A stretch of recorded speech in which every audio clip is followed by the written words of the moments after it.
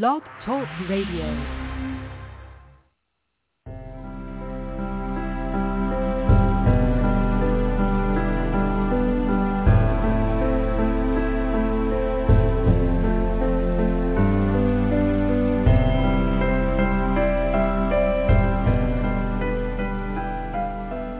Welcome to Nightlight. Step away from the mainstream and gather around as we enlighten the world and our realities and travel this cosmic journey we call life. Join us as we share with you and provide that beacon that can guide us all to a better way. Explore with us as we examine a metaphysical montage of spiritual insights covering everything from the mundane to the magical, UFOs to unicorns, and everything in between. This is a time of awakening, of sharing and evolving, of spreading our wings and soaring on the cosmic breath of creation.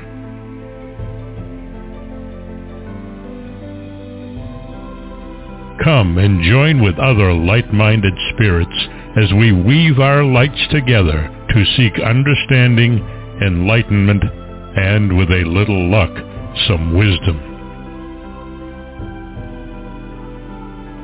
This is Nightlight, a reminder that you are never alone.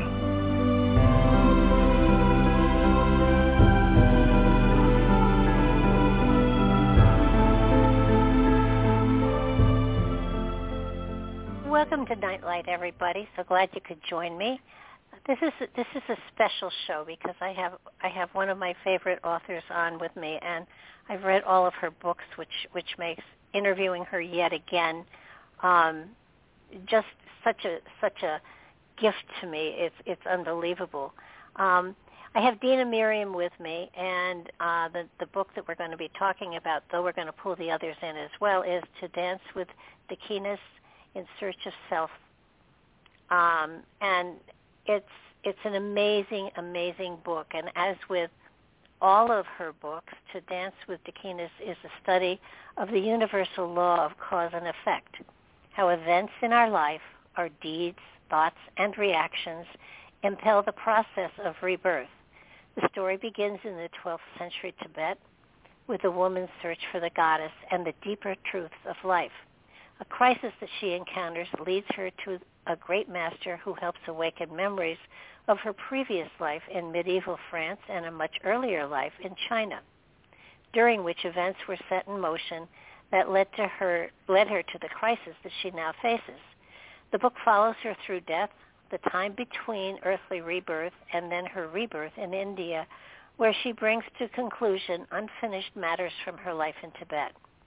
In the process of her journey, great teachings are conveyed, teachings that can apply to everybody and in our lives today as well.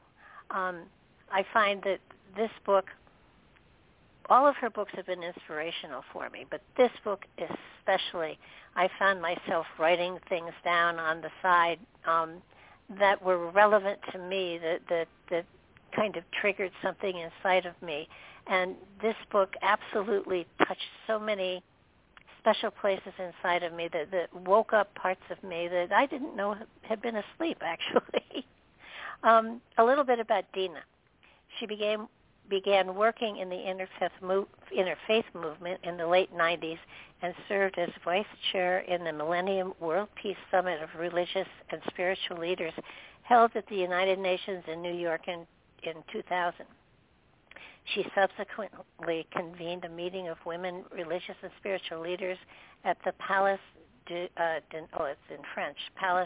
des Nations in Geneva, and from that gathering founded the Global Peace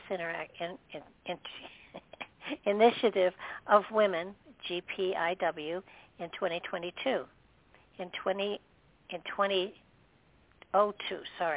In 2008, she was one of the founding members of the Contemplative Alliance, which later became a program of GPIW. For over 40 years, she has been a student of Yogananda and a practitioner of, I'm going to pronounce it wrong, Kriya Yoga meditation. She received her master's degree from Columbia University and has served on numerous boards and is currently the chair of the International Advisory Council of the Auroraville Foundation in India. She has dedicated her life to discovery, and in that discovery has put material out there so that not just women but all people can understand the spiritual journey that all of us have and are going through. And it gives you greater insight into why things happen, how things happen, and it gives you a deeper understanding of the spiritual journey all of us are on, whether or not we recognize it. So, welcome to the show, Dena. Barbara, it's a pleasure to be here. Thank you for that wonderful introduction. Even though I massacred a couple of the words. Well, you got many of them right. Kriya Yoga, that's correct. That's my practice. Oh, wow. Well, there were very few ways it could go, actually. But yeah. I think the only stumbling block I have to any of your books are the names and how they twist your tongue trying to. I finally just realized I recognize the name and what it belongs to, and I just move on, because trying to pronounce the names as I'm cruising through all of this, and I'm sure that somebody from India will look at our stuff and say it's just as difficult, but the stories you tell are just so profound. I think the one thing that this book, as well as the others, makes me stop and look at is my life. The fact that I have traveled through time, as have all of your main characters, and so that I look at some of the situations that I've come across, and then it stops me and says, okay, why is this happening? What is this about this person that I don't like or that I just think is super? And try to understand and dig deep to find, is there something from the past I need to resolve here? And, you know, there's a reason for this happening in my life. It's a lesson for me. Instead of bitching about it, let me just see what my resistance is, why I have that resistance, and is there something I can change, alter, or make better? You know, many people have written to me after reading the book to say that it awakened things about their own life and made them look differently at certain people or certain events in their own life. And, of course, that's my goal. It's like I share my story in the hope that it will trigger something in the reader.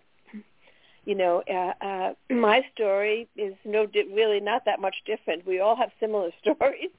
You know, in our long journey, we've all encountered so many things. We've had happy times and sad times, and we've had wealth and poverty. We've experienced so many things. And I think it's important to realize that we have experienced the whole gamut of human experience, really.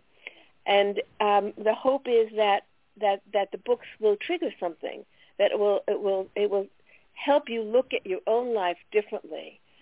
Because our goal is to really finish unfinished business and to be able to move on to what we need to do, you know, what we've come into this life to do. It takes a while to know that. It takes many years. Oh, yeah. Well, I think, you know, but you know, there are lessons as to, there are all sorts of wonderful lessons. I can't remember which book it is, but in one of the books, your main character was angry at a man who had, you know, decided to be celibate, and, you know, she just couldn't pry him away from it. And so as she's being sent off down the river, literally, she curses him for 1,000 years or 10,000 years. I forget which it was. And all I could think of was, what are you thinking? You know, and exactly. And sort of like, that's in When the Bright Moon Rises. It begins many millennia ago in India, when she falls in love with a man who had already taken the vow of celibacy, and she can't pry him away. And she curses him that she won't see him again, and she doesn't see him again for 10,000 years. And so you know, so now I'm very careful when I, you know, say something in anger. I watch what I say, because it's when it's out of your mind, it is cemented in time. out of your mouth, it's cemented in time.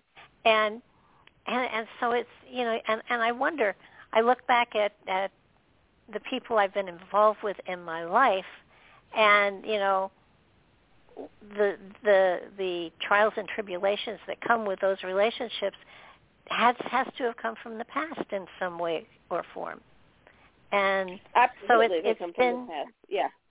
It has been a journey for me. One of the phrases that you wrote that if I did needlepoint still, it would be on my wall, is that love is not an emotion. It is a life form. In other words, it isn't an emotion. A state of being. It's a state of being. And state of being. What that drew me back to was a long time ago. I did a whole series of near-death experiences, and one of the teenagers that had tried to commit suicide a number of times was trying to tell me what it felt like when she was out of body, in spirit, flying towards the light. And she said, "You don't understand. It's not like you're surrounded by love, embraced by love, pulled by love, drawn by love. That feeling when you go into spirit, you are love." Right. And it made me stop and think about, when I say I love someone, what does that really mean? And the word itself does not have the depth that it should have, because it's not a word and it's not an emotion. It's a state of being. And my goodness, it changed everything. Everything, came into a deeper view. So your books Well, it's funny have... that you mentioned that, because if you had to ask me the essence of all of my books, which follow, the books follow a soul on a soul's journey to greater and greater awareness. We learn as we go, and hopefully each life we're a little bit more awake, but the goal is to become pure love. And my next book, which I'm just working on now, which is called Memories of a Future Life, the subtitle is Becoming Love. So, and that, it's like, the teachings that come to me through the book are teachings for me as well. Something comes through me, and it's like, that's my teaching for that day. And after writing this book, I began such a long reflection on what is human love. We talk about it, we sing about it, we write films about it, but is that really love? I mean, how we fall out of love so quickly. Somebody goes through a dark time, or they do something we don't like, well, we don't love them anymore. Yeah, and it's not meant to be a weapon at all. And it's not an emotion, it's not just a high, or I feel good. I mean, there is grades of love. I mean, there is that emotion of, I just, I'm excited by this person attracts me. It's part of an attraction, right? But what we call, I think after you've had a number of experiences, you realize that you want something greater, something permanent. You want to be in that state of love, which is not dependent on anything external. Exactly. It doesn't need to be an object. It's not like I love an object, No.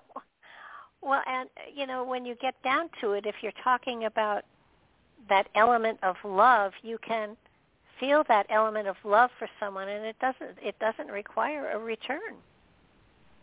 It's unconditional. It's unconditional. Yeah.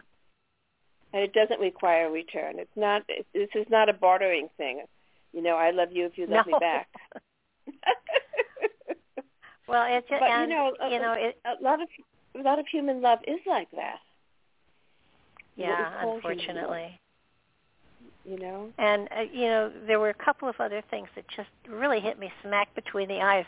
One of them was the question made to her a number of times that she struggled with, and I don't know that she ever even found the answer, was, who are you? Yes. And yeah. And that's something that it was amazing, because it's something that I have been struggling with probably for the last month. Who who am I? I'm not a name, but who am I? My essence. Why is it here? What is my purpose? Why am I here? And that's something that I think a lot of people go through, trying to figure out who they really are. I see this.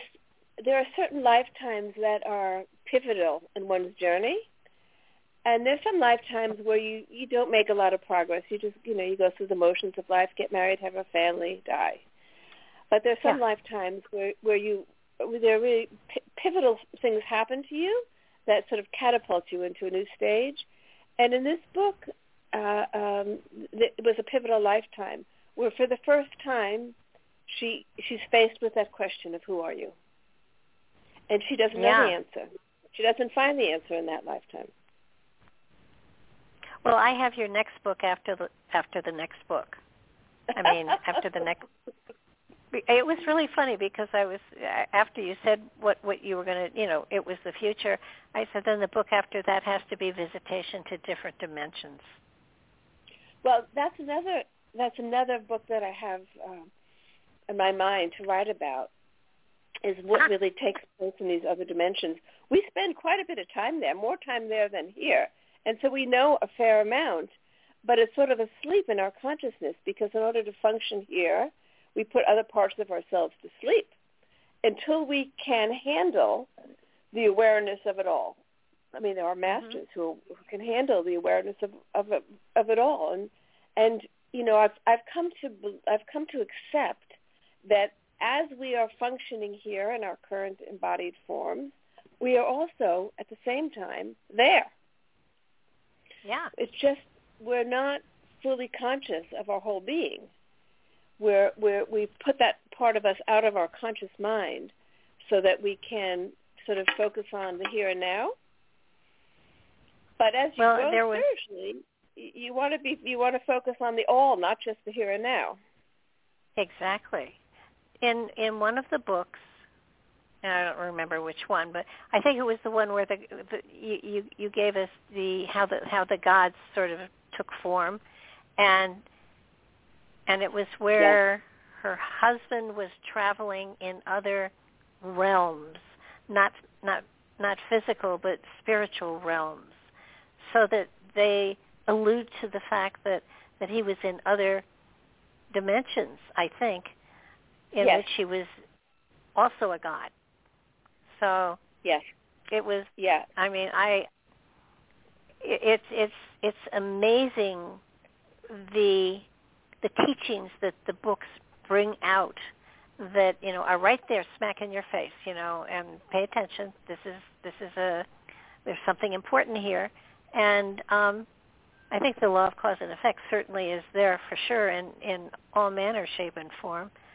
And and like in every other book you've written, I always was sad when that particular incarnation ended because I was so integrated into the family and the people in the family and what was going on, and you in one place you alluded to the fact that the man in Kashmir that wanted to marry her said he would marry her eventually, and he was brought back just very briefly, so I don't know if that relationship will be carried forward in another book or whatever. So I I thought people keep reappearing, and when I wrote When the Bright Moon Rises, which you alluded to, takes place and begins in ancient India. She curses that man not to see him for 10,000 years. Then they're both reborn 10,000 years later in China, and they actually get married. But it's not an easy marriage. But there is a love there. But in that life, in that book, there was a character. It was from a previous birth, her grandfather. And the word for grandfather in Chinese is Ye-Ye, so she called him Ye-Ye, right? So many people, after they read that book, wrote to me and said that they were very taken with that character, Ye-Ye. What happened to him? Is he going to just disappear? Well, he comes back in this book to dance with Dakinis, to my surprise. I mean, I never plan anything. It's like whatever I see and hear, that's what I write. But he does come back, and he helped her through a difficult time, and gives her much more information about what their initial relationship with. He had been her grandfather. He had been something else to her. I won't give away the story, but that is the truth. Is that people that we're were close to now, it's not the first encounter. We can be sure of that. People we have a deep relationship with, we can be sure it's not the first encounter. Well, you used a word here that many will not be familiar with. What is a Dakini? A Dakini, okay. So it's known in the Buddhist world, in the yogic world. The Dakini is a woman spiritual form. So a woman who's you could call a woman yogi who's in physical form a Dakini, but most often it's a celestial woman, a woman who lives in another dimension. You know, and it's interesting because what we once called, and I still call the celestial world, are really just, it's another dimension of reality, a subtler world, a world of light, a higher vibration. And the Dakinis are female forms from those worlds who can appear on Earth for a specific purpose. They can even take a birth. You know, in the Indian world view of history, in the Eastern world view of history, things don't move in a linear way. They move in cycles. I think we even have that in the Western, you know, the Garden of Eden.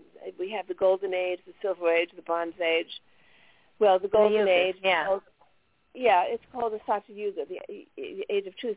And many higher dimensional beings took birth at that time because it was on Earth, because it was a more harmonious and more conscious state of awareness for humanity.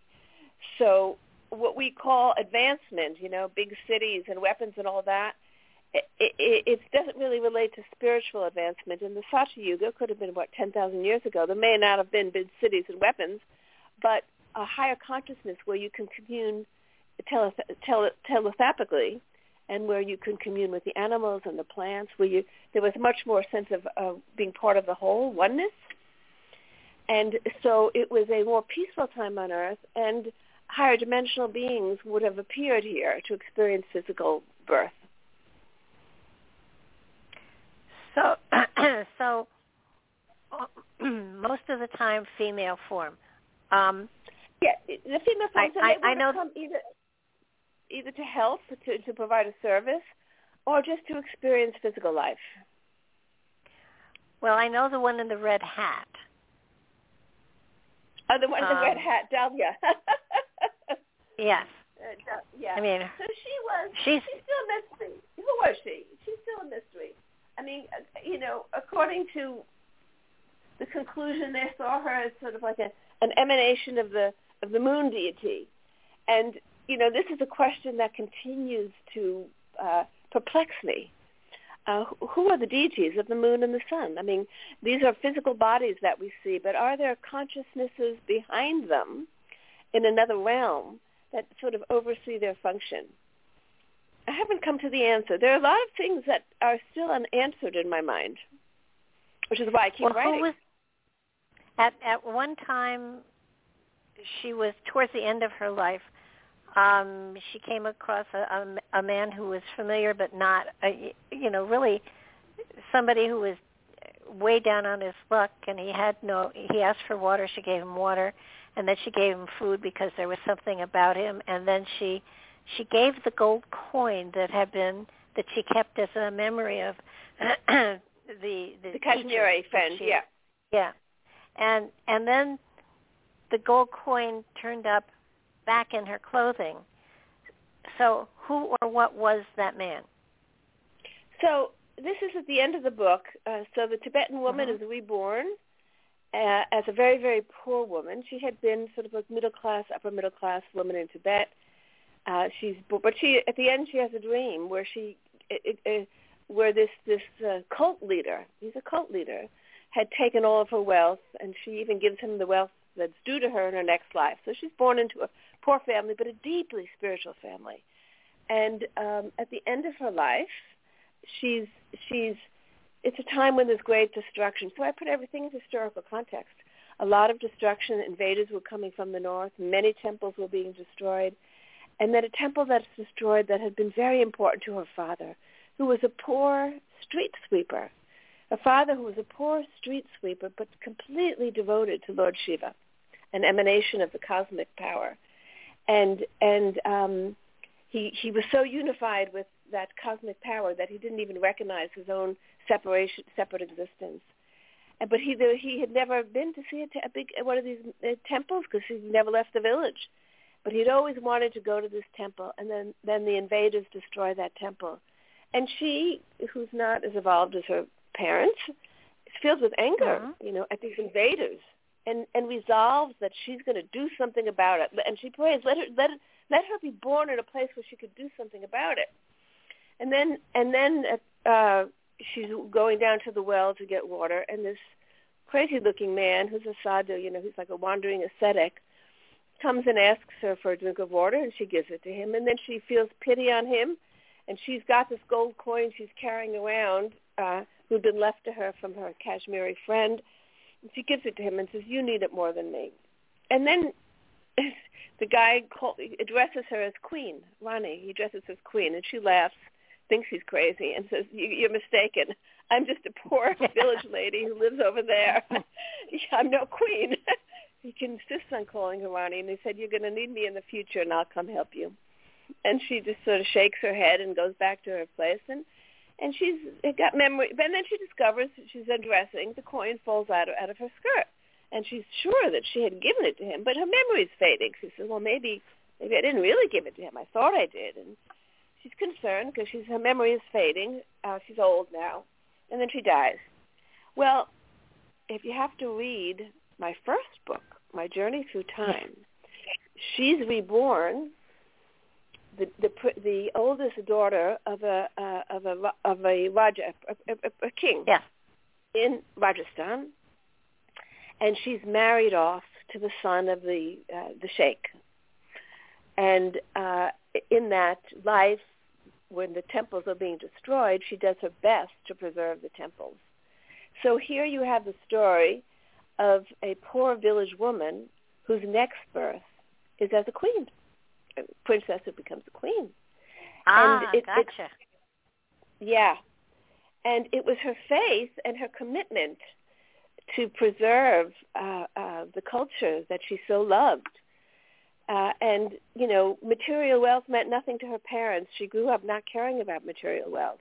It was their spiritual wealth that was the story of her life, of her parents. One was completely devoted to Krishna, the other was completely devoted to Shiva, two very different emanations of the cosmic power. And so she learned to bridge the differences. It doesn't matter whether you call Krishna or call Shiva. And the beauty is that from that poverty, she's born into wealth, into a position where she can at least attempt to do something to stop the destruction of temples. Mm-hmm. I think that's where the books all weave together. It's such an adventure. It really is, and I think the other thing that you awakened within me that I had not been aware of. I obviously have not studied my history appropriately. I mean, I was aware that the library at Alexandria was destroyed, and all of the stuff that goes along with it. Papyruses and tablets from thousands of years ago were destroyed, and we've lost history because of the destruction there. I was unaware of the destruction that went on in Tibet and China, of all of those temples, those libraries that probably had even more material in them than the library at Alexandria did. The library at Nalanda was the most famous. It was a learning institution. It was in India, and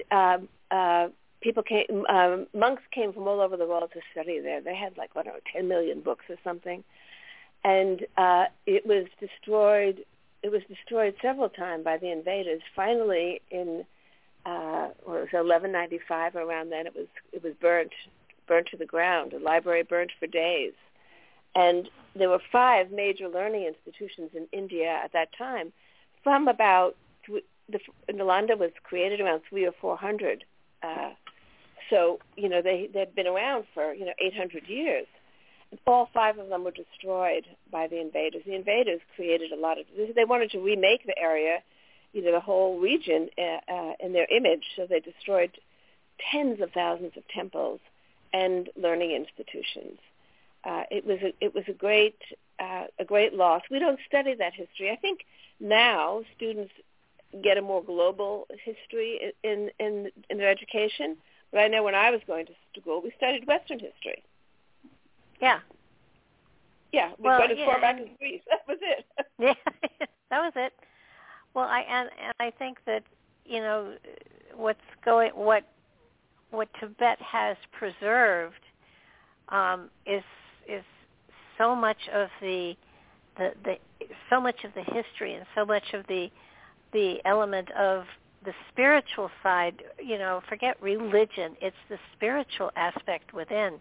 And I think one of the other things that you brought forward so beautifully was that, and illustrated it, was that no matter what the name you give to the divine, it's all the same source of creation.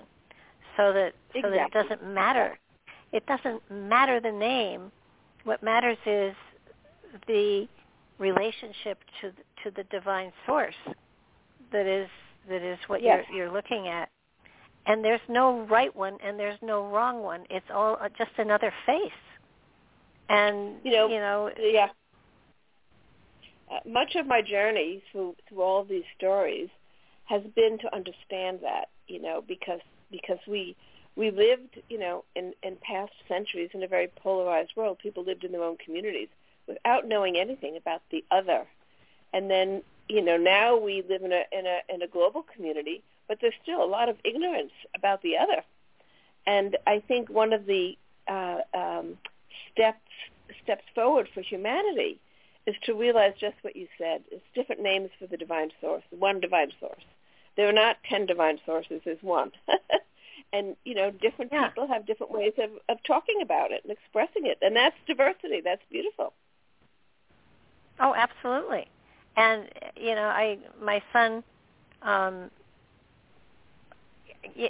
became a fundamental Christian, and he was always amazed when I went to church with him. He said, "You know the hymns?" And I said, "Of course I know the hymns.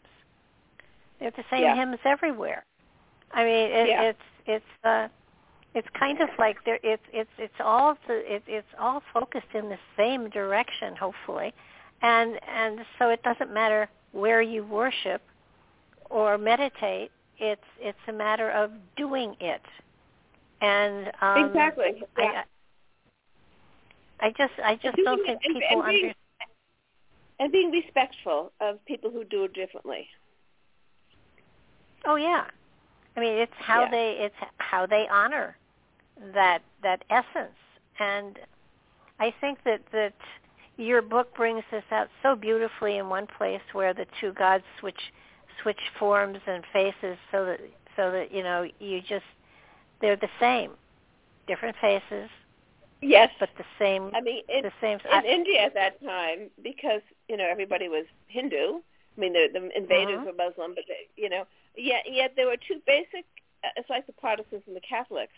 There were two basic sort of lineages. One that worships Shiva, which is a certain emanation with certain characteristics, and one that worshipped Vishnu, which Krishna being the main form.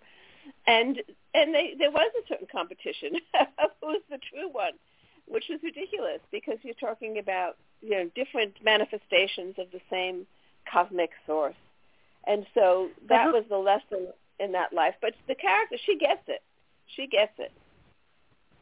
Well, you even bring in Jesus in there at some point too, as a teacher, a source of information is solid. It's interesting because when I was writing this book, and I think I talk about it even at the introduction, I was not born Christian, and I've had an issue with Christianity, which I couldn't really explain. I think it was, I have an issue with any religion that claims to be the only truth. That just rubs me the wrong way. And so I had an issue, not with Jesus, but with Christianity. But when I was writing this book, and it was on Christmas Eve, that whole scene came to me. And I realized what was my resistance to Christianity came from that life in medieval France where I witnessed the burning of a woman that's so seared into my memory that it's taken me this long to be able to make peace with it. But I did make peace with it in the writing of this book. In the writing of this book, I had that vision of Jesus, and I saw him in a totally different light. And I saw him within the framework, which was my framework, which is much more of a Hindu framework, of him being a manifestation of that same energy that I call Shiva. That same manifestation, you can call that manifestation Jesus. And so it just healed that wound in me. And it was one of the gifts of this book, actually. There were many gifts that came from the writing of the book. But one of it was to heal that resistance that had stayed with me since that time. Well, the church has done a lot of damage. The church has done a lot of damage, unfortunately. Many of the institutional religions have done damage. And, the message that was brought forth from whatever master teacher or master or God that you want to talk to, if you go back to the source, it's all the same It's all the same message. It really is. Exactly. It's all the same. There's only one message. One message and one cosmic source, cosmic divine source, that takes many forms and speaks many languages. They're all beautiful metaphors. But the institutions that grow up around them have become rigid, and they become sort of like fossils, and then the essence gets covered up. And then you get all of the divisions, and this is the only truth, etc. Well, the main problem is that the message is so simple. It's love, and it's not complicated. It doesn't take hundreds of pages of a book to explain it. It's love, and no matter who speaks it or who preaches it or wherever they are, that's their link to the divine, and that means that the simple truth is the one that nobody chooses to follow. They sometimes choose to make it complicated. And well, you're right. I mean, love is the essence of it all, and it's the foundational principle. I mean, everything was created out of that force of love and held together by that force of love. Without love, it would all dissipate. And so love is sort of the glue that keeps creation together and keeps it evolving, and will eventually draw us back to the beloved, to the cosmic source. So you're right. In one word, everything boils down to love. Yeah, that's all you need to do and be. That's what you need to be, and that's where so many people get confused. It's not preach it, it's not talk it, it's be it. Exactly. And it's not a matter of words; it's a matter of being it. Yeah. Yeah. Yeah, and so it's kind of like what did I see someplace just lately, that there are hundreds of different languages in the world, but a smile will break through all of them, and that's the element of love. It's you make a connection through a smile, and then you're able to communicate in one way or another. But it's true. This book is actually so inspirational. And I don't know if it's because I built it on the other books, or if because I know your first book dealt with past lives that were, more current as far as past lives go. Yeah, it sort of went back to the previous one, then previous to that, going back 5 or 6, 7 lives sequentially. So you get to see the themes that emerge. If we could all see our past, everything about our life would make total sense. The work that we do, the relationships we have, what our thoughts, our behavior, it would all make perfect sense because we would see the patterns that develop. And once you see that, then you have to ask yourself the question, you have to pose this to yourself. If my past created my present, then my present is creating the future. I am creating my future. So what future do I want to create for myself? I think most people are I think most people don't realize that the spirit that they carry within is immortal and is going to be here forever and ever and ever and ever. And they look at only this particular lifetime, not the fact that they've come through time and they're going through time. So that, a lot of people would say, I'm too worried about what's going on in the here and now. I can't bother with the next lifetime because, I'm not going to be there, but you are. And exactly, you are. Right. You might not remember, but that's why I sort of smile to myself when people say, we have to preserve this earth for our grandchildren. Yes, that's true, but for you as well, because we're coming back. We're going to be stuck with the mess that we make. Well, yeah, and so many people. Yeah. I can't tell you the number of people that I talk to that say, I'm not coming back. And it's like, well, your personality may not come back, but your spirit is definitely going to come back. So what is... I laugh when people say that because, first of all, they're karmic. The goal is to come not because of karmic compulsion, but to serve. The goal is to come back to serve life, to help uplift life. How can we be happy if so many people are left here suffering, right? So there is that quality of wanting to serve, but also there's unfinished karma that you might just not be aware of.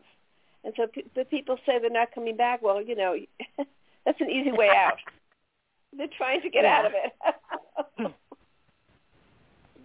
Well, I have occasionally said I'm done with paying my past life debts. I want to kind of have a free ride for the rest of this life, and I'll slide them all over to the next life because I won't really know where they came from.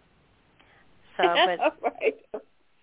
But you can't do that. It's against the rules, I guess. Well, but I think it is. I think that the more conscious one is, the more mindful, right? And the more you live mindfully and consciously, the more you're able to really sort of guide your spirit, going forward into the best possible scenario. Where you can fulfill what you need to fulfill, where you can be of service, where you can not create more messes for yourself. Mm-hmm. I have on occasion I have found that, I've been on this journey for a long time, and I have found there have been times where I have stopped myself from doing something for a moment and then saying, all right, I'm going to have to go an extra life for this one, but it's too juicy, I got to do it. And have probably gotten myself another couple of rounds just because I couldn't stop. I just had to do it. So, not robbing a bank or anything. There was a reason for that, It's there's a latent desire, and sometimes it's better just to fulfill it if it's not harmful, if it's not harming anybody. Well, but and then there are many ways to. There's no one rule about how you how you work off your debts. There are many ways to do it. That's a good point. If you do,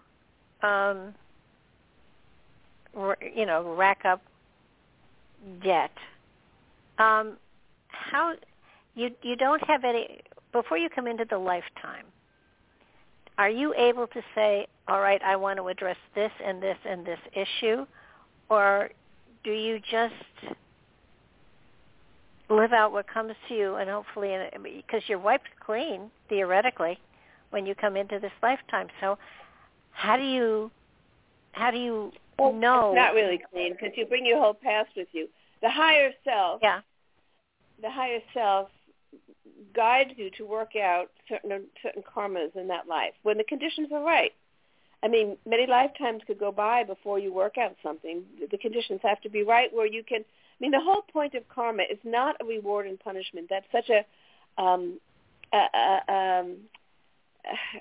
childish way of looking at it, really. It's just like the whole concept of a punishing God, is to my mind so childish. It's like the father who yields the stick. The whole point of karma is the universe seeking to balance itself. Thought, action, it's energy. You're putting energy out.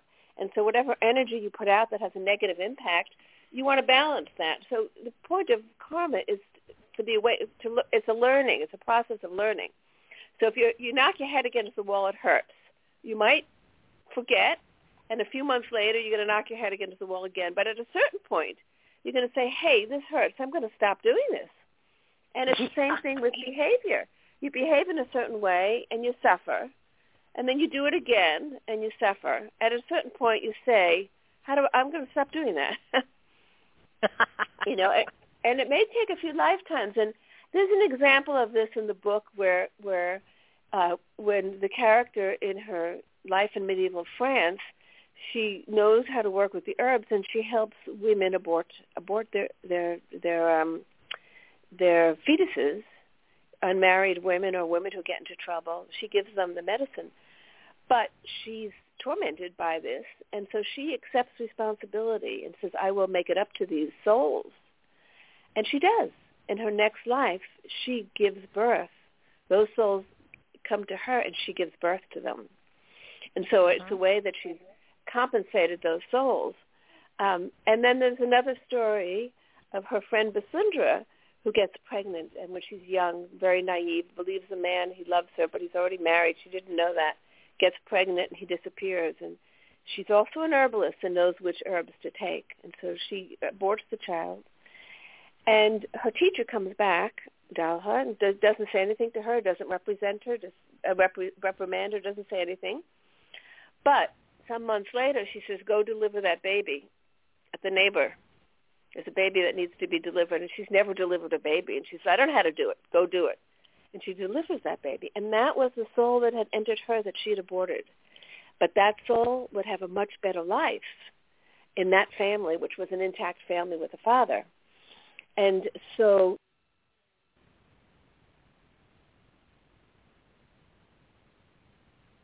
hello?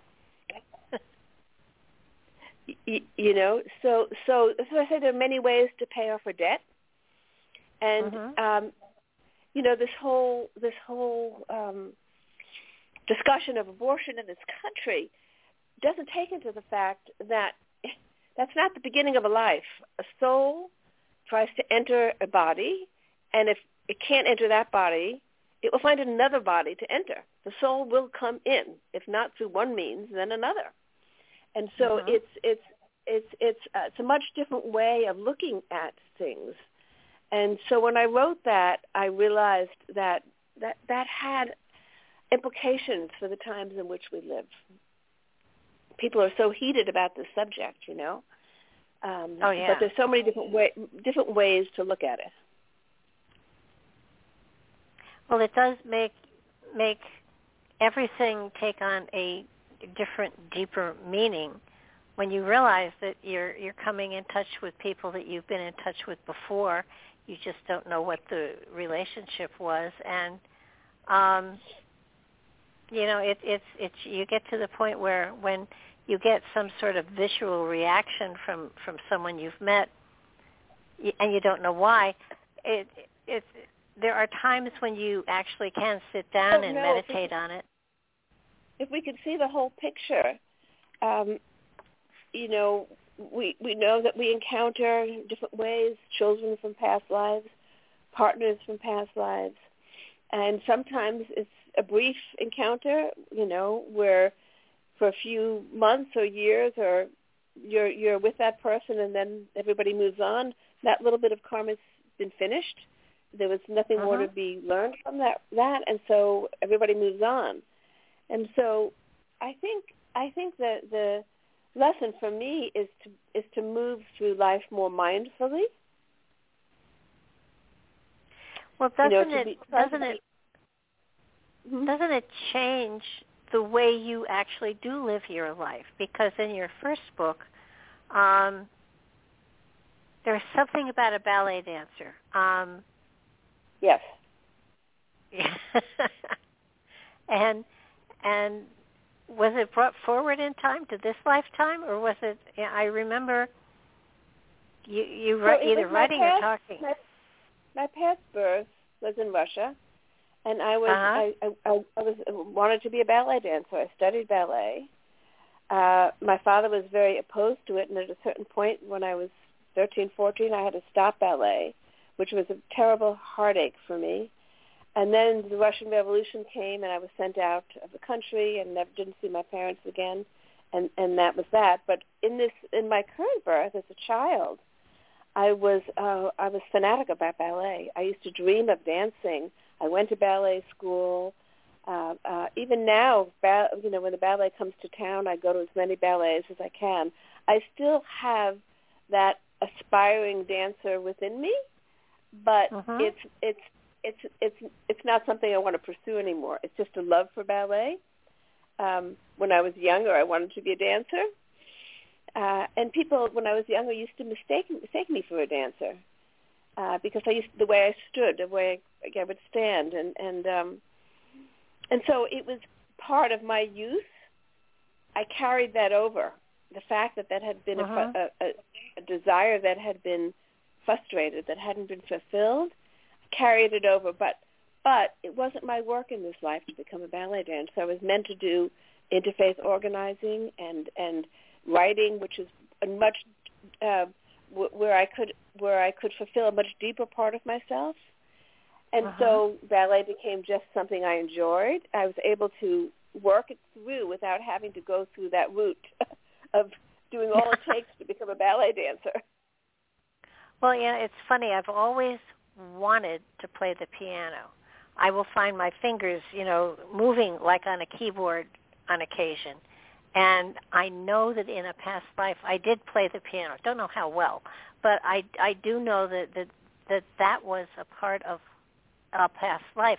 If people are interested in trying to wake up the memories of past lives, would you suggest they do it through meditation? How would if I'm not saying go to a past life person. I'm saying how would a person try to explore their past lives without getting taken advantage of by someone? I mean, is it something you do through meditation?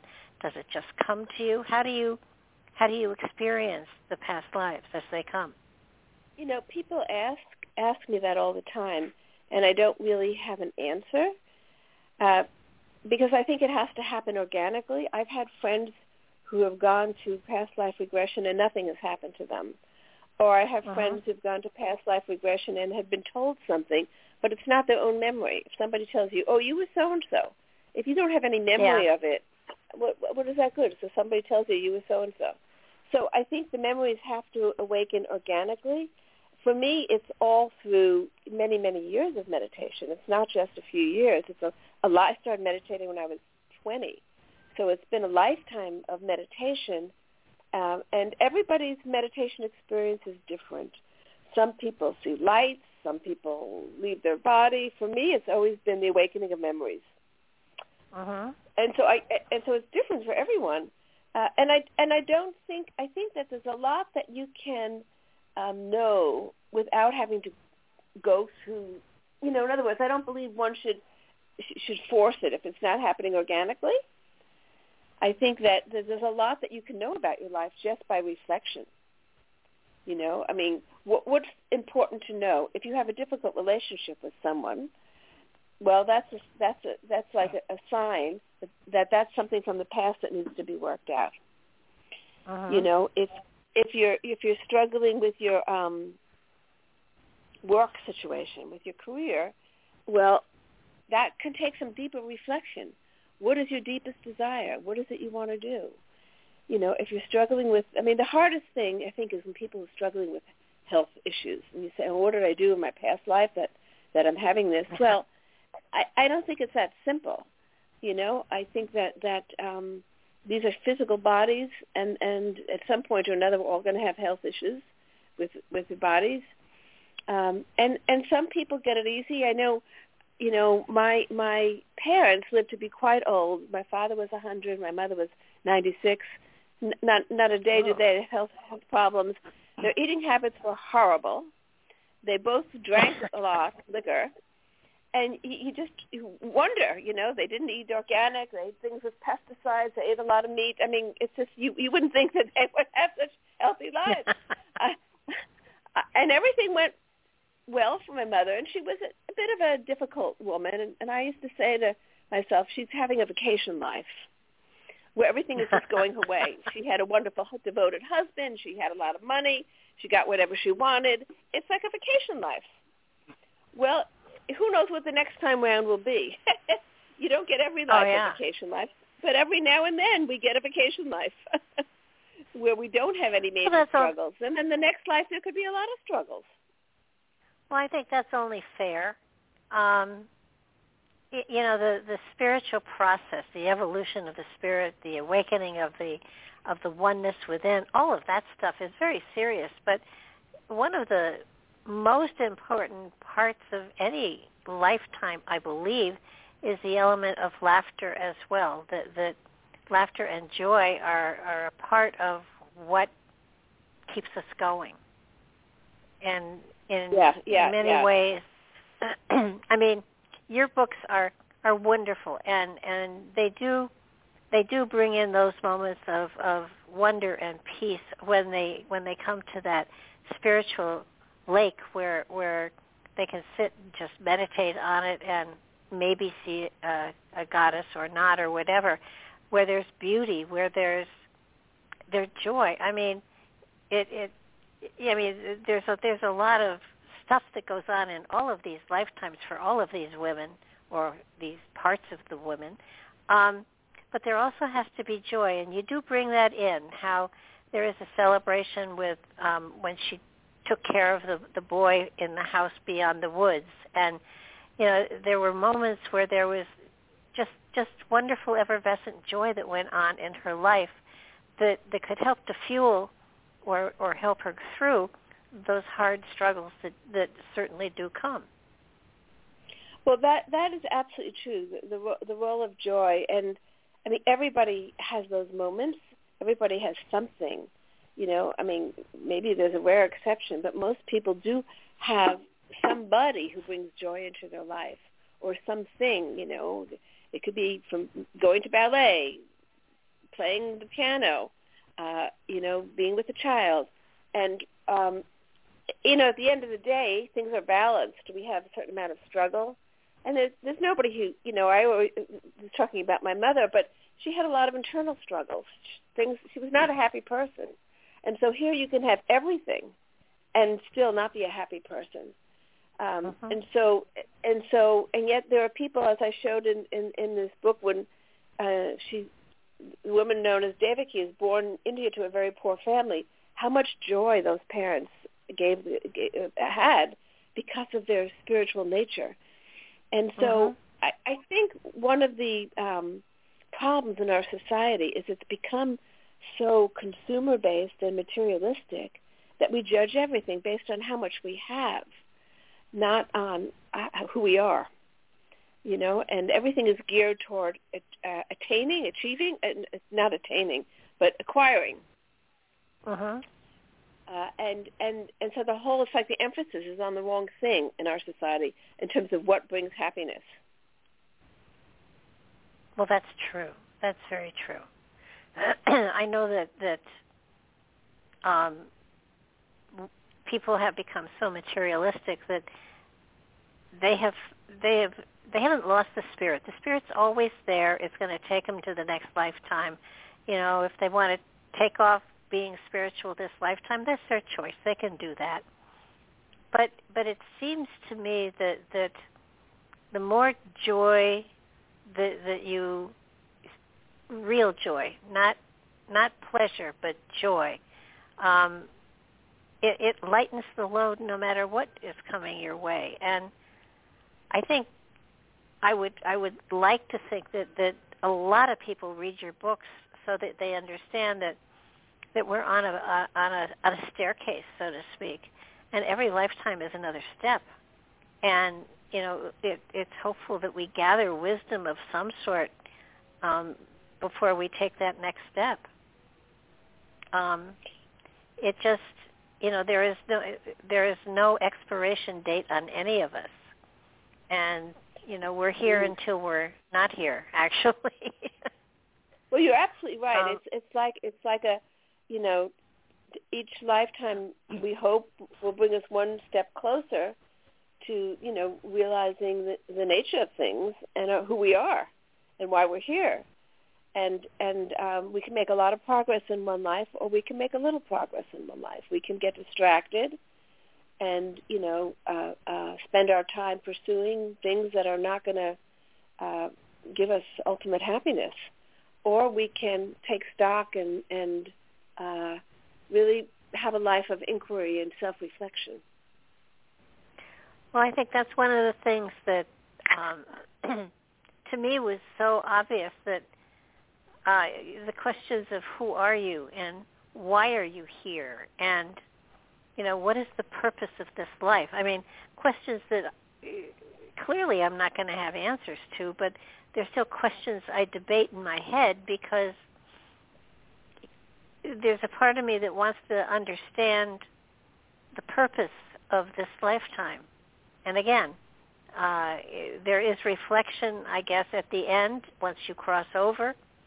But up to that point, you don't have those answers, and they do kind of fester a little bit now and then.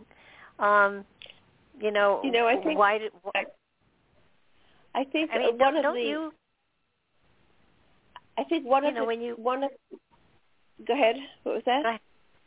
No, I was going to say, I think when you write your books, in some ways, you're looking for an answer to the purpose of your being here, in some ways. Yes. Yes. There's no question about that. That's it's become part of my spiritual practice. My writing has become part of my spiritual practice, because for me, I get to understand my life, and I get to see why things are the way they are, and I get to reflect on where I want to go and what future I want to create for myself. I think one of the evolutionary steps that humanity has to take is realizing that we're eternal beings, that we've had a long past and a long future, and that we just keep going, and that will change our relationship with death, and we'll see death as not as an ending, but another step. And I have had many experiences of that post-death state, and it is a time where you really get to take stock of your life and see, what you were able to achieve in terms of bringing things to completion, what was left undone. The more reflective we are, the more we can attend to this while we're here. But, everybody who's had a death experience say you do see your life going before you. And you do,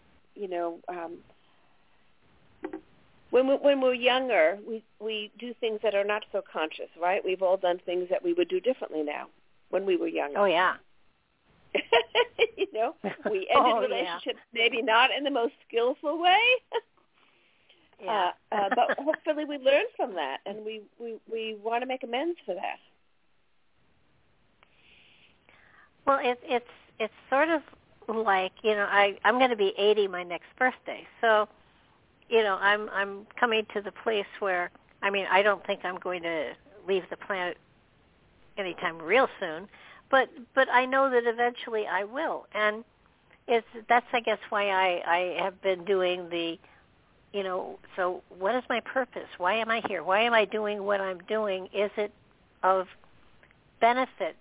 Do I learn from this? And of course I learn with every author I talk to, you especially, and so that I am constantly learning and growing and trying to share the wisdom that I gather and putting it out there in a manner in which other people can either look at it or not.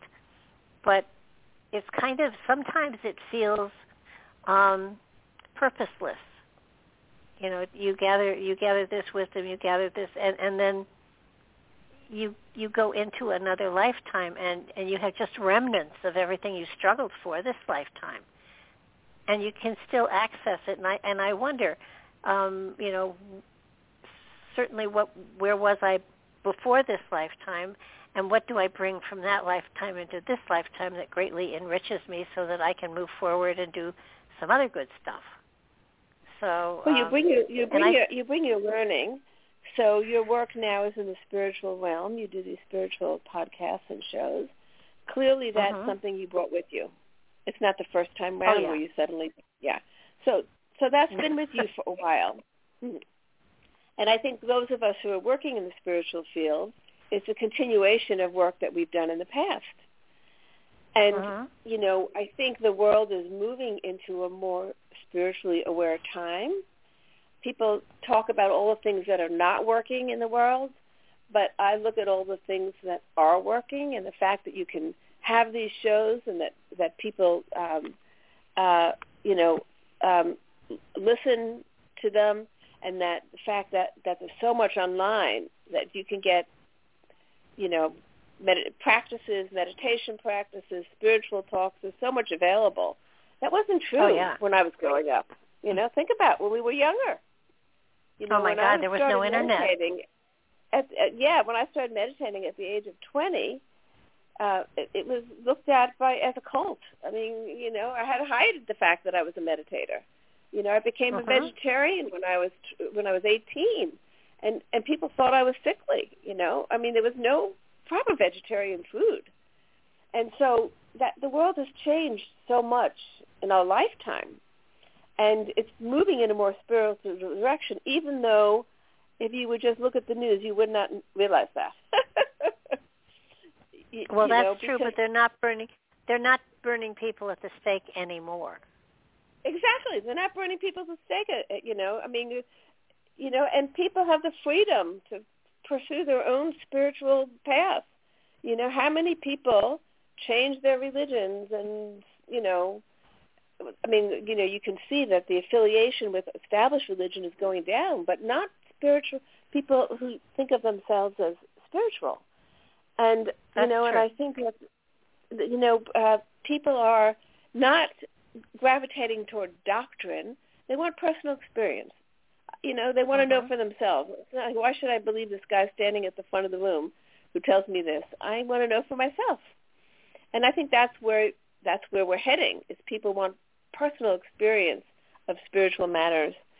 And so I think next time around, we're born, say, later part of the 21st century. There may be some environmental challenges, but I think that we'll be in a better position to address them, because people will be more spiritually awake. We'll understand our interconnection with nature better.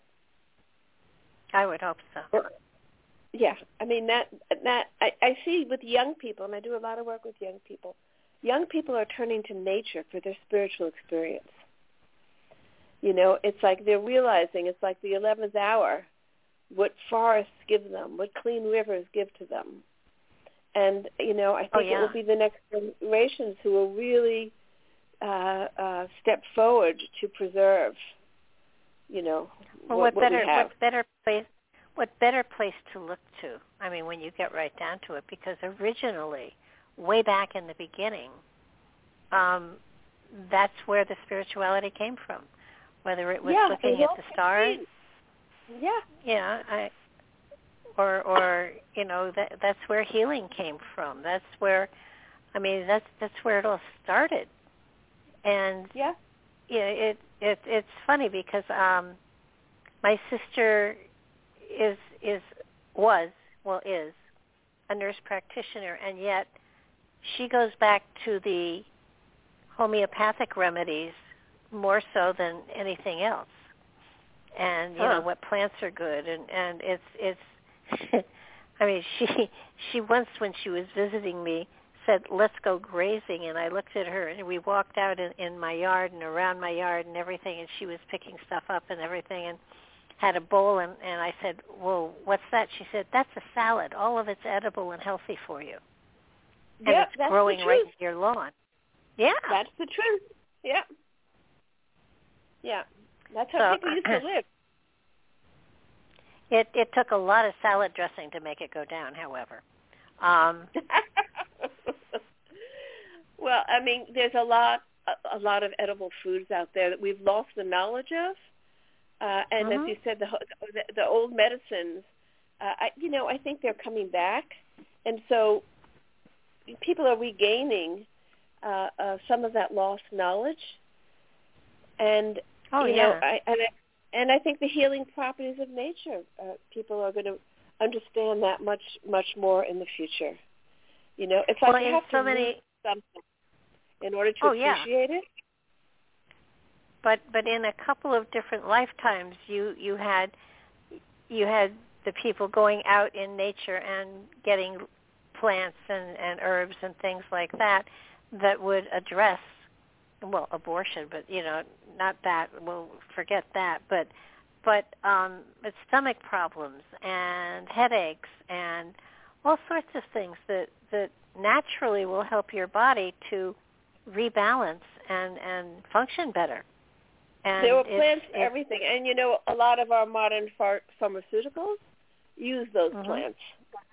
I think that a lot of the modern pharmaceuticals are based on the healing properties of certain plants. Everything is in nature. Everything that we need for healthy lives is there in nature. It's only when we distort nature and trample on nature that we get ourselves into trouble. Like, I'm hearing now about all the dogs that are getting cancer. When I was younger, you didn't hear about dogs getting cancer. So, no, you didn't. You didn't. But I've heard so many stories now of people dealing with their dogs having cancer. So it's clearly an environmental something in the dog food or what, that is now causing this. So I think that it's only when we so distort the natural way that all these that the body can't deal with it, and we have. Well, isn't there a town or city in Russia, I think, where everybody there is over 100? Yeah, I think there's a place in Japan too. And it's a combination of, I imagine, a lot of things. Diet, genetics, exercise. The way they live, and But I think I'm hopeful about the future. And that's why I'm writing the book about the future. There's so much dystopian images that are being put out into the collective. Well, and with the cycle... Thought has power. Thought, where it's like we're going to manifest. Whatever we put out, that's what we're going to manifest. With the cycles of the yugas, the cycle is continuous. It goes on and on and on. There is a cycle to even the earth, as far as, and of course, we're sort of invaders here. We're sort of like ants, and the earth is going to grow in spite of us, and will, and the earth will be here a lot longer than we will, and that's right. It's amazing. It's been here millions of years. It has survived us so far, and it will continue to. But but the more in tune we are with it, the more in tune we are with this Schumann energy, and connecting to the heartbeat of the earth, the healthier we become. Yeah, that's right. But, that's right. That won't sell anything on the internet. So it's a matter of people waking up to our connection to, the earth is a natural element, and so are we to a degree, aside from the spiritual part of us. And the living in communion and in synchronicity with the earth, we will live longer ourselves. It's just that simple. It's as you said, it's all very simple. I mean, it's all sort of like we've made life so complicated. Yeah. And I mean, you must feel that way. Sometimes I feel like I just can't cope with all these complicated ways of doing things now. Oh gosh. Where you need different passwords for this and for that, and it's just it just becomes so, everything you try to do so complicated. Life used to be simple. It did, and I think I can remember, I mean, I hate to say this, but I can remember when there were no computers, and I can remember when there was no television. And the sense of peace, I mean, I was born in 44. My sister was born in 47. It was 47 that my family got its first TV, and it only had one or two shows on it. And for the rest of the time, you communicated with the people around you. You read books. You did things in groups. You talked to people. And I'm at a place. And I'm at a place now where if I want to talk to my grandchildren, I have to message them. Of course. Me too. And I message them and say, can you talk now? Yeah.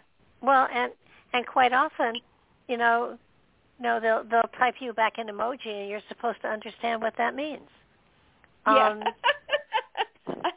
I can remember Sunday dinners, family dinners.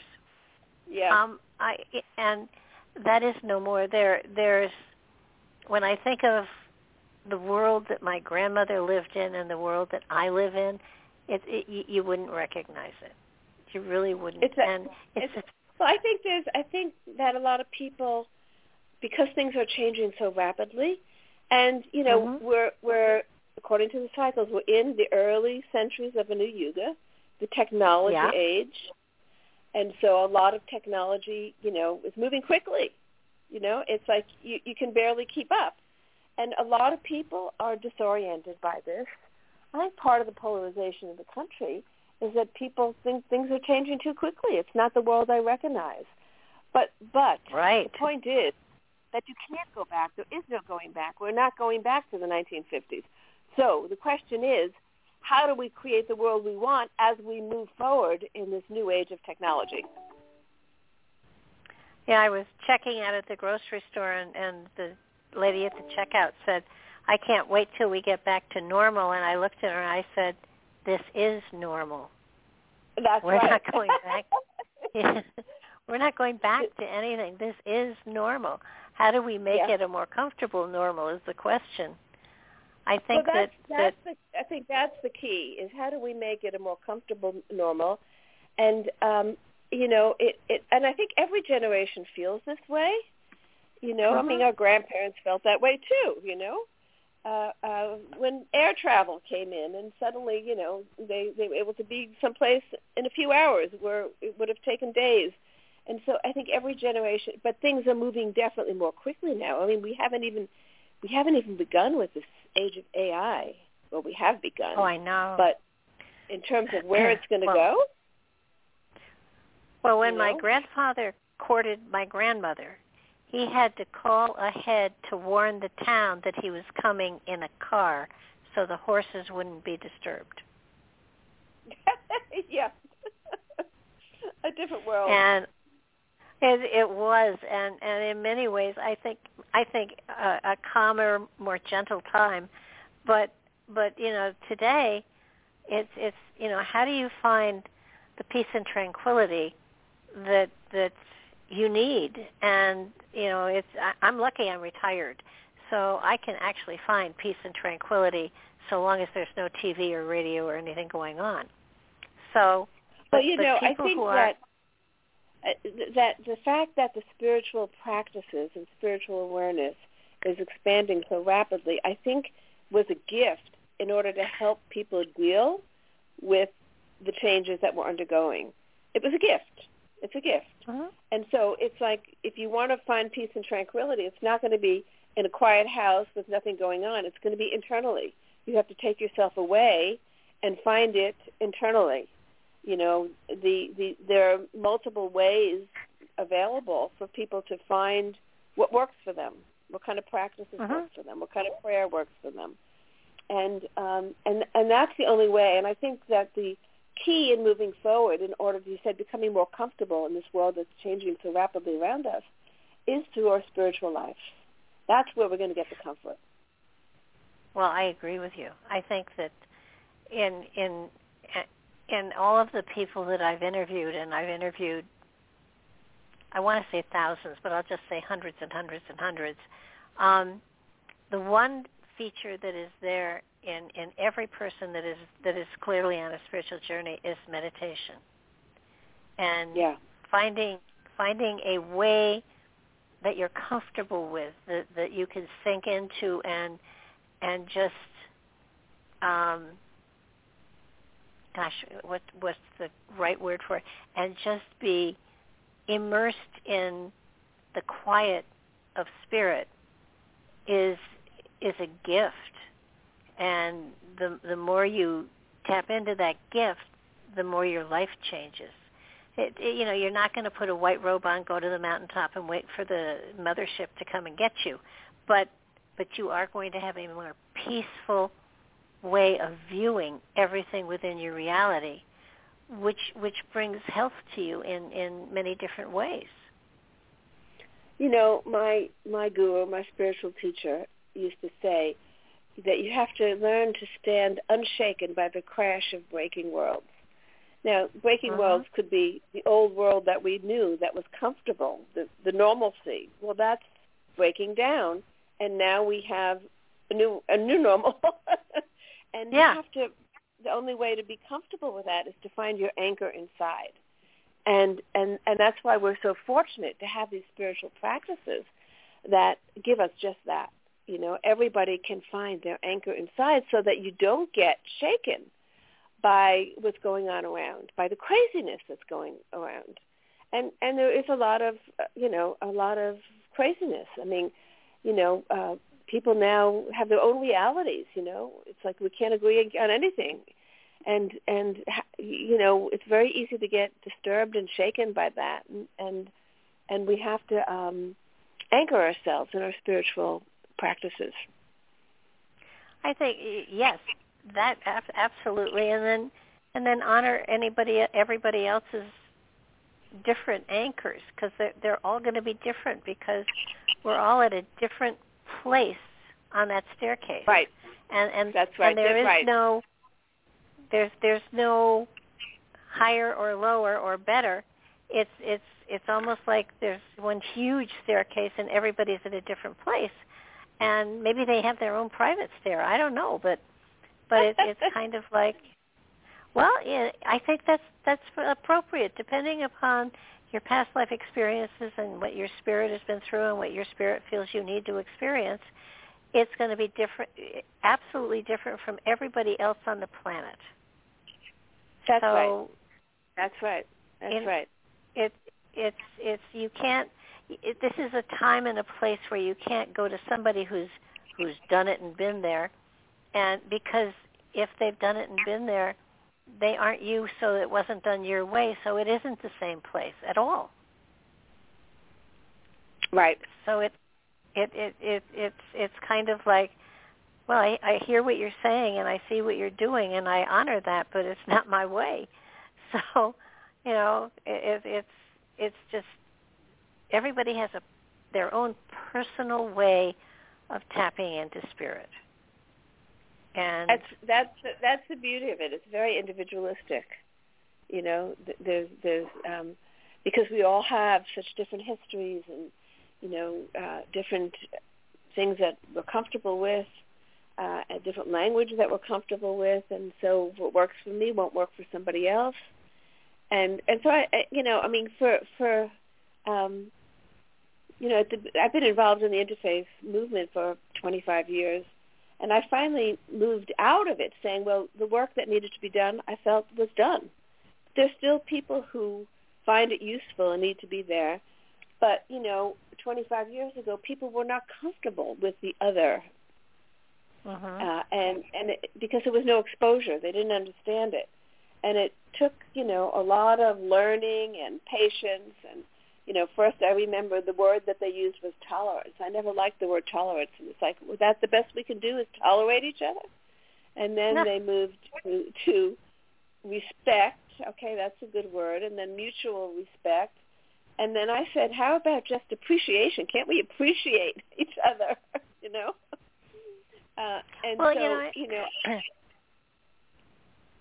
in many ways, it's for me, it's honor.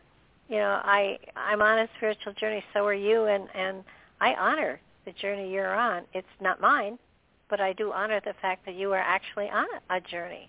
So, I agree with you. I think that is the best. The best way is to honor, other people's paths, and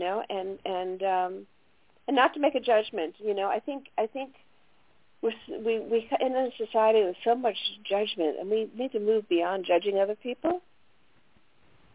Well, it's funny because sometimes you can look at what somebody's going through and not understand it, but if you honor it, when you come to a point in time when pieces of it fit into your process, you don't have to apologize because you honored it when they were doing it for themselves, but you're doing it for a different reason, but it's the same process. So it's kind of unwise to criticize because someday you may be in that very same place and you don't want to have to say, oh, damn. Yeah. Was I blind? Yeah, I mean, I think realizing exactly that any of us could find ourselves, so it's honoring and having compassion and non-judging, all these things. And I think that we've made a lot of progress as a society, but there's still more work to be done. Oh my goodness, your books 30 years ago,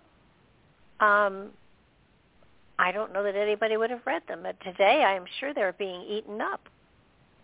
You're absolutely right. When I published my first book, which was, maybe 7 years ago, I really published it because a friend of mine, a writer friend, got diagnosed with pancreatic cancer, and she was very fearful.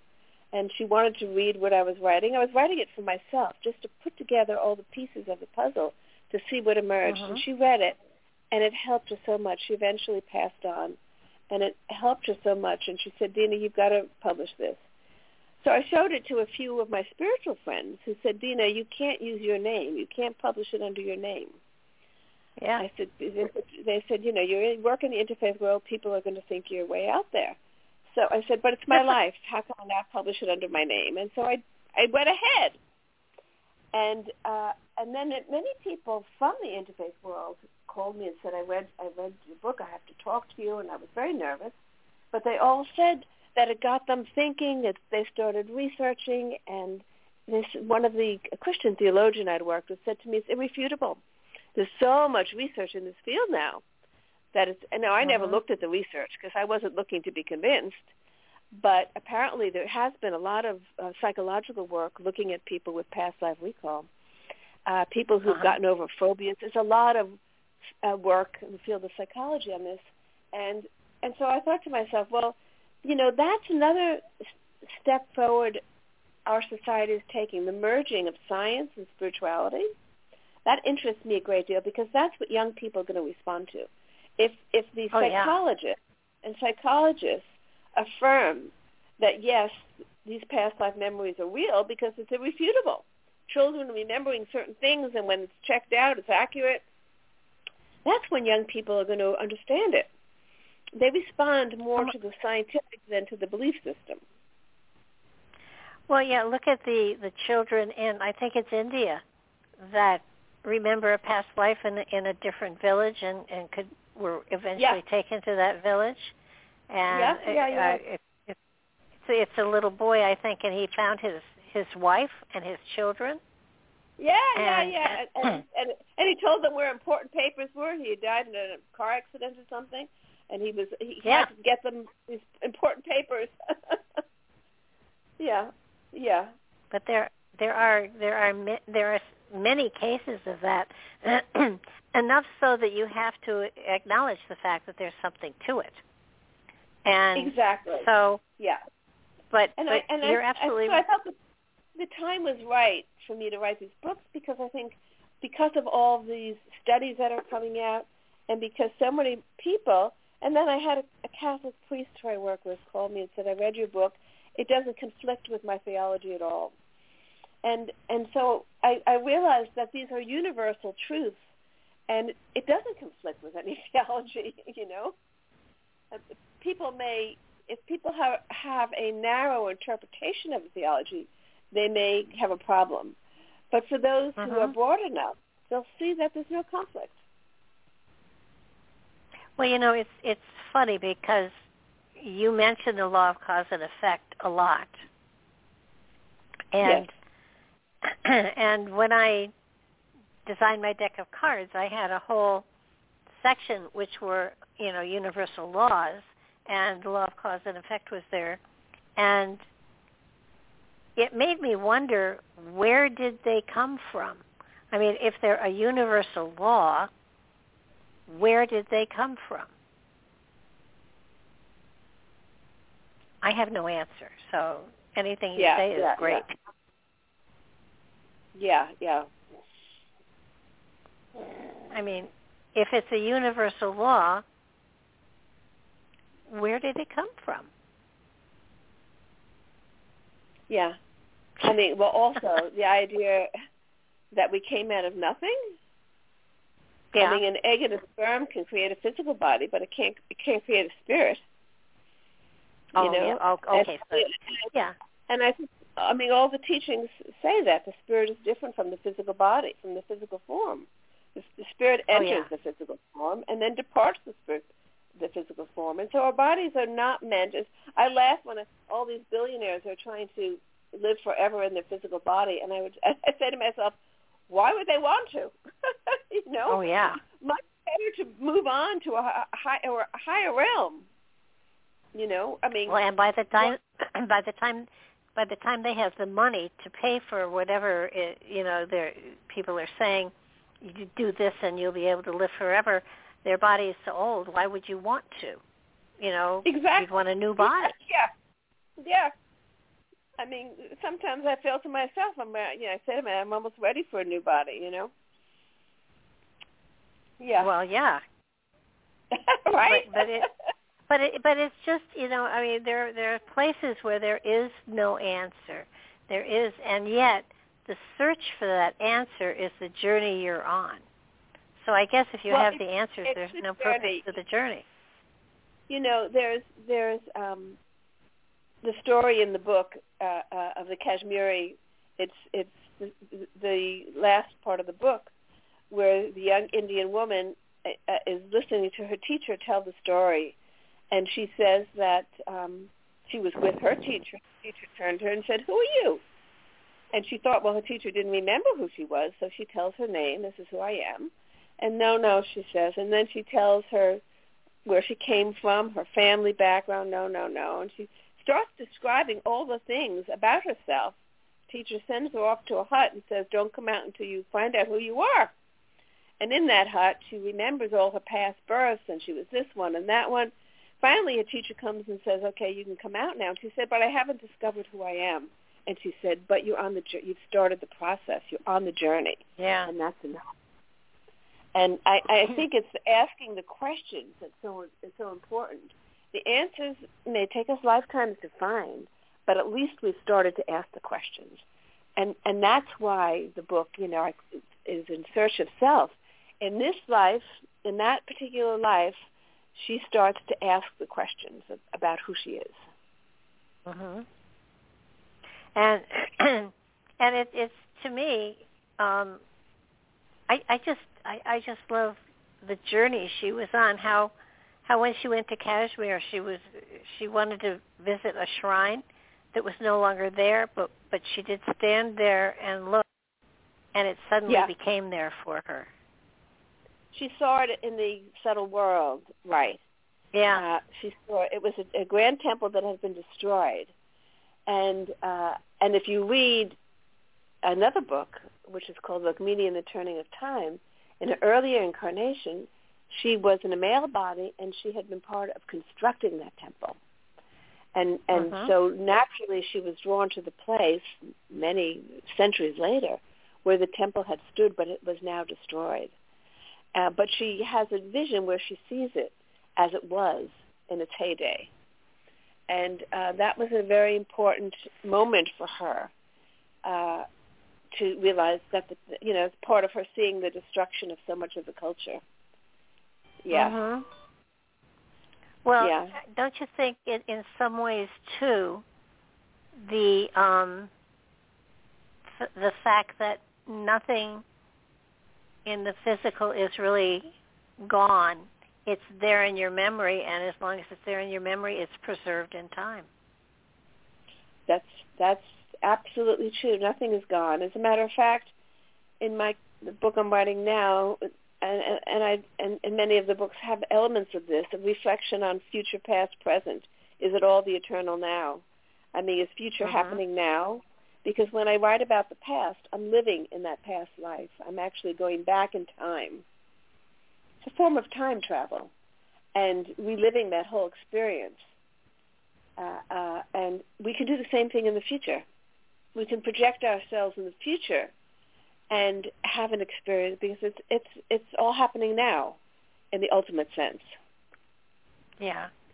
It's hard for the mind to really grasp this. Our mind thinks in terms of lineal terms, but that's just a creation of the mind. It's all just, the mind has a way of ordering things. This took place in the past, this can take place in the future, but that's all just a creation, an artificial creation of the mind. It's the mind is an amazing thing. I mean, so the mind can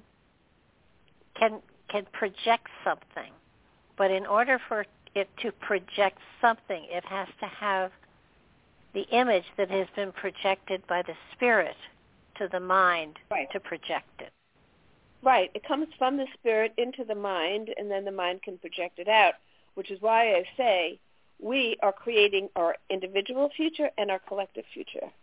And so, and thoughts have power. People don't realize how powerful thought is. And oh my goodness, and words I tell have people power. I tell people all the time, you create your reality by your projection of it. That's right. And and if you don't like what you're seeing, you can change it. You have the power to change it. Only thing is you have to work at it. And, that's right. And totally right. Yeah. So it's for me phenomenal. I see things a lot differently than my friends see them because I prefer to see them in a different way. So it's all, everybody does it, and they don't realize it. And you can look at a glass and say, "Oh my God, that glass is half empty," or you can look at the glass and say, "Oh my God, that glass is half full." Yeah. It's perspective. You can see it through a negative frame, or you can see it through a positive frame. I mean, and I think that our we have to train our nature to think positive.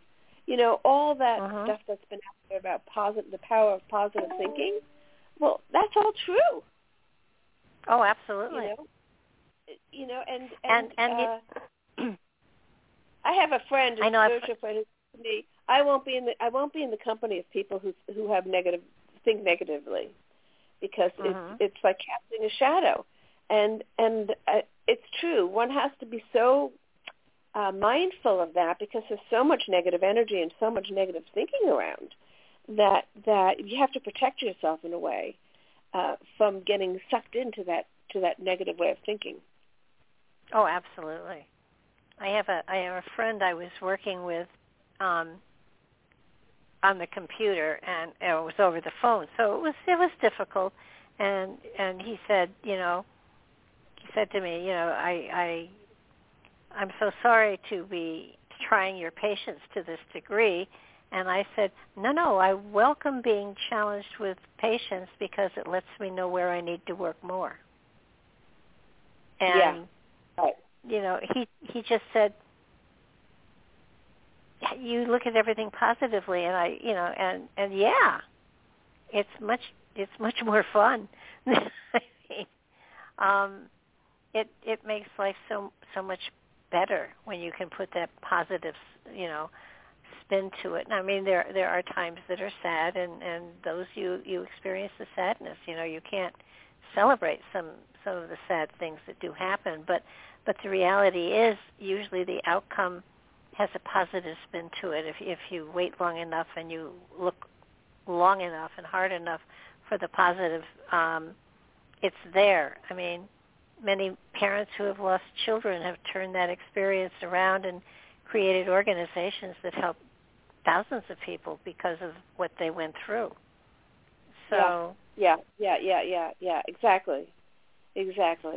They've taken that experience and tried to bring benefit to other people as a result of their sorrow. That's a very admirable thing when you see that. And your books, are such a testimony to finding the positive in situations, and no matter how poverty-stricken they were, when the book starts, there was joy there, and their parents didn't feel that they were deprived. They felt fulfilled and happy and content. And that's part of the beauty of that story is India used to be a society. It's changed, but it used to be a society that wasn't a consumer society, and that joy was found in community, in family, in worship. And I think that was true of many places, where we weren't all chasing after more. Something happened. I mean, now India is it's become a global phenomenon where, the goal of success is how much you have, not who you are, what you are, whether you're happy. But, I've done some work with the country Bhutan, which they developed the National Happiness Index instead of the gross national product, judging their well-being based on how happy people are. And I think that there'll come a point when we realize, a lot of these advanced societies, you see it in Korea and Japan, the young people are so stressed to achieve that a lot of them are committing suicide. Yeah. So what are we doing to the young people? What kind of message are we giving to them? Yeah, that is frightening. And I'm not saying that we should have religion in schools, but I am saying that there should be a spiritual belief in the home. Because if you have that spiritual belief, and there could be things, I know I sent my oldest son to a Waldorf Rudolf Steiner school, and every day they used to thank the sun and thank the earth, and it wasn't a religious thing, but it was a spiritual thing of acknowledging we wouldn't live without the sun or all that the earth gives us, and it just helping these young people connect to nature. And so I think rather than preaching a specific religion, general spiritual principles of gratitude toward nature, gratitude, appreciation of each other, character building.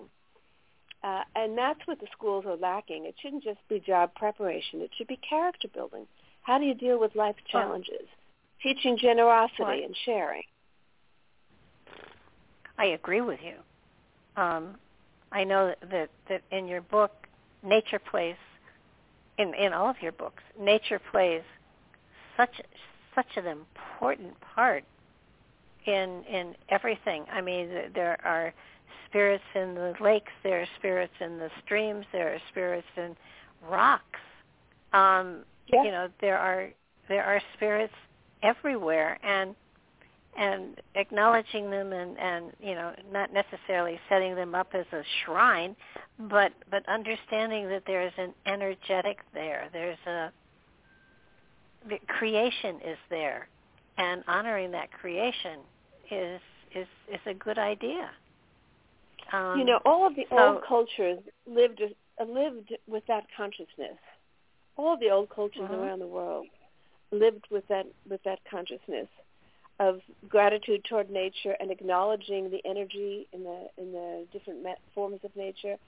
And at the time of Tibet that I write about, when Buddhism was really growing, and Buddhism was more about the mind, you know, dealing with the mind, and the indigenous religion of Tibet, which was called Bon, was more the nature spirits. And there was a bit of a tension.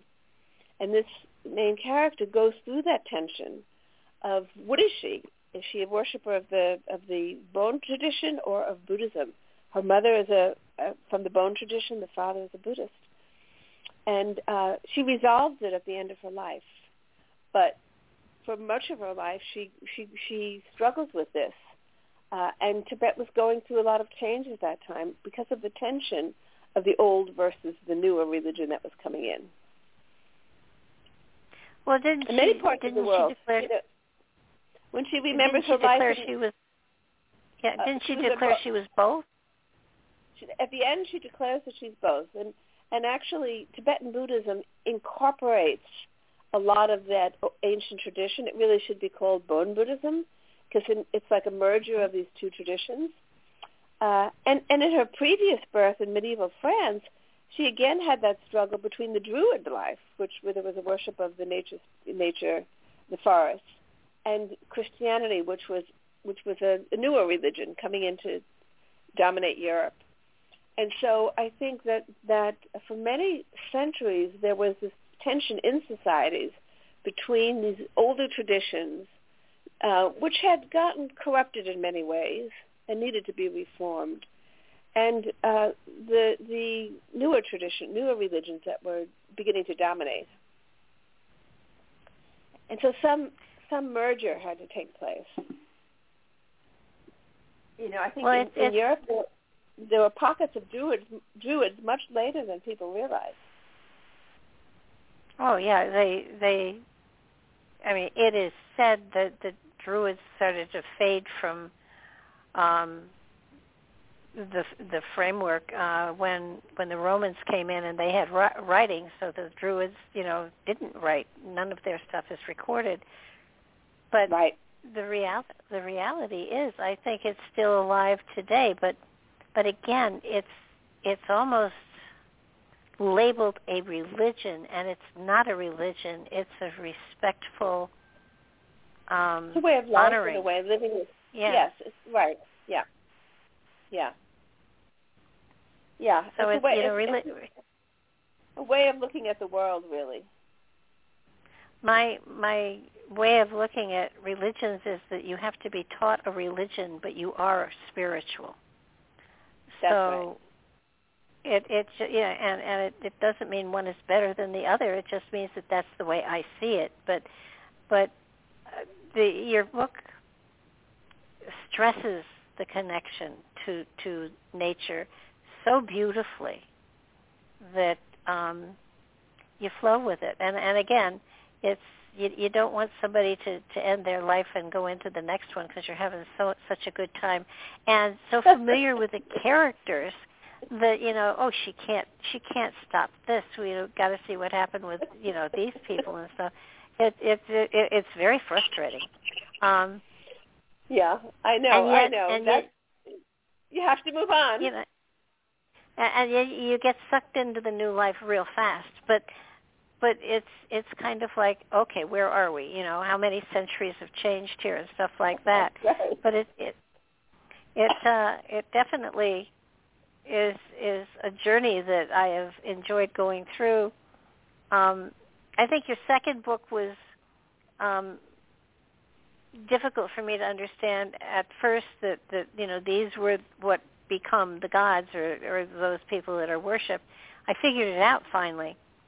But you know, but again, it's the same thing, you know, being a servant and then being somebody who was not a servant. And I mean, it just, you are so, I guess the thing to say is you have such a vivid recollection of these lifetimes that you create the movie of them in a person's consciousness so that they are there with you.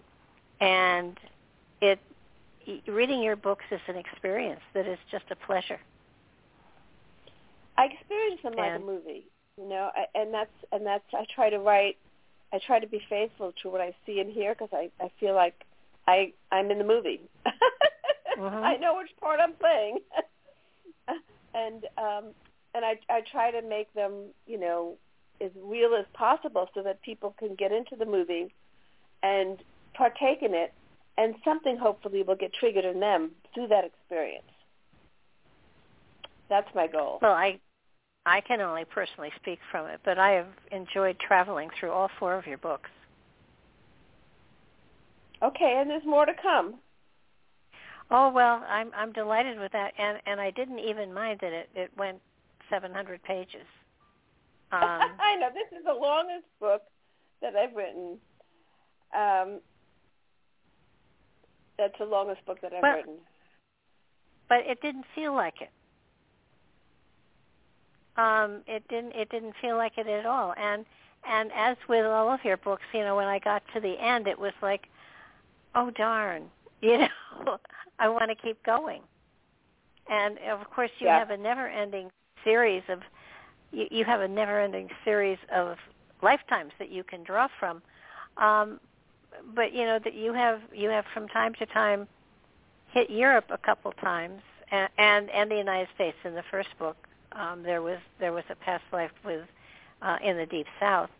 But I'm fascinated if you think, of course you don't know until you get there, but do you think that, you know, you'll continue with China and Tibet and India, or do you think that's an area that you're going to continue in, or do you think that you'll, you know, fluctuate to other parts of the world?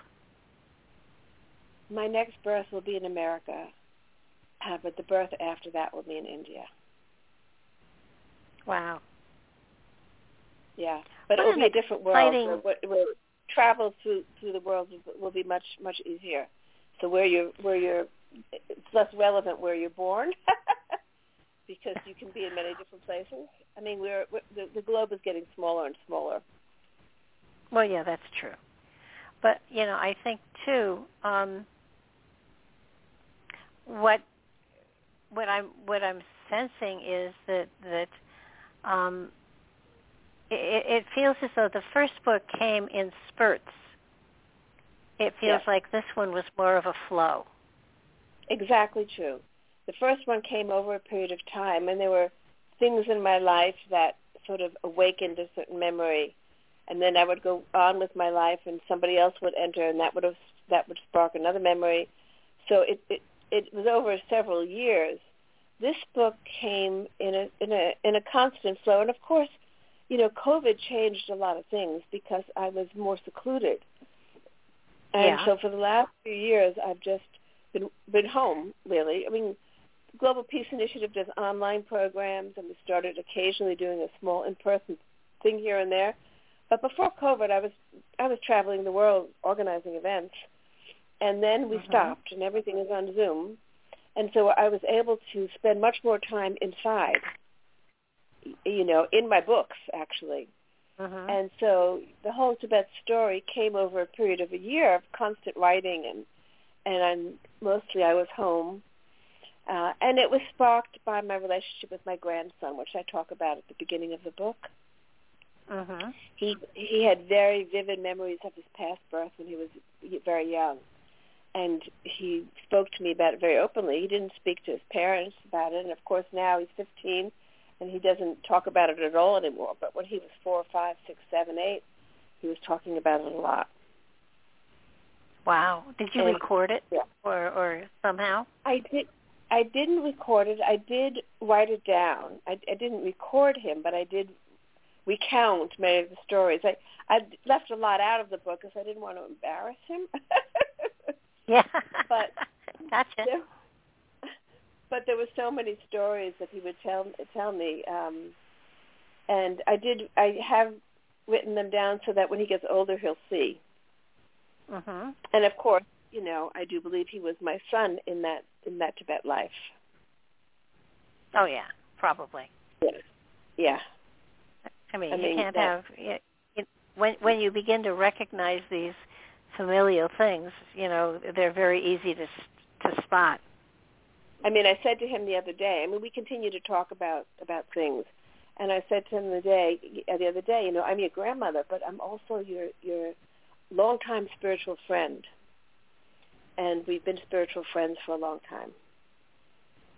And he acknowledges it. I mean, we have this, this relationship because he doesn't talk to his parents about these things, but his parents know that he has a special relationship with me, and it's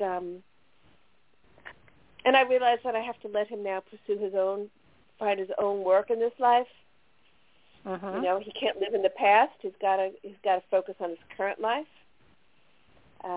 and so it's interesting. And I have to, I have a deep attachment to him, which I'm trying to work on.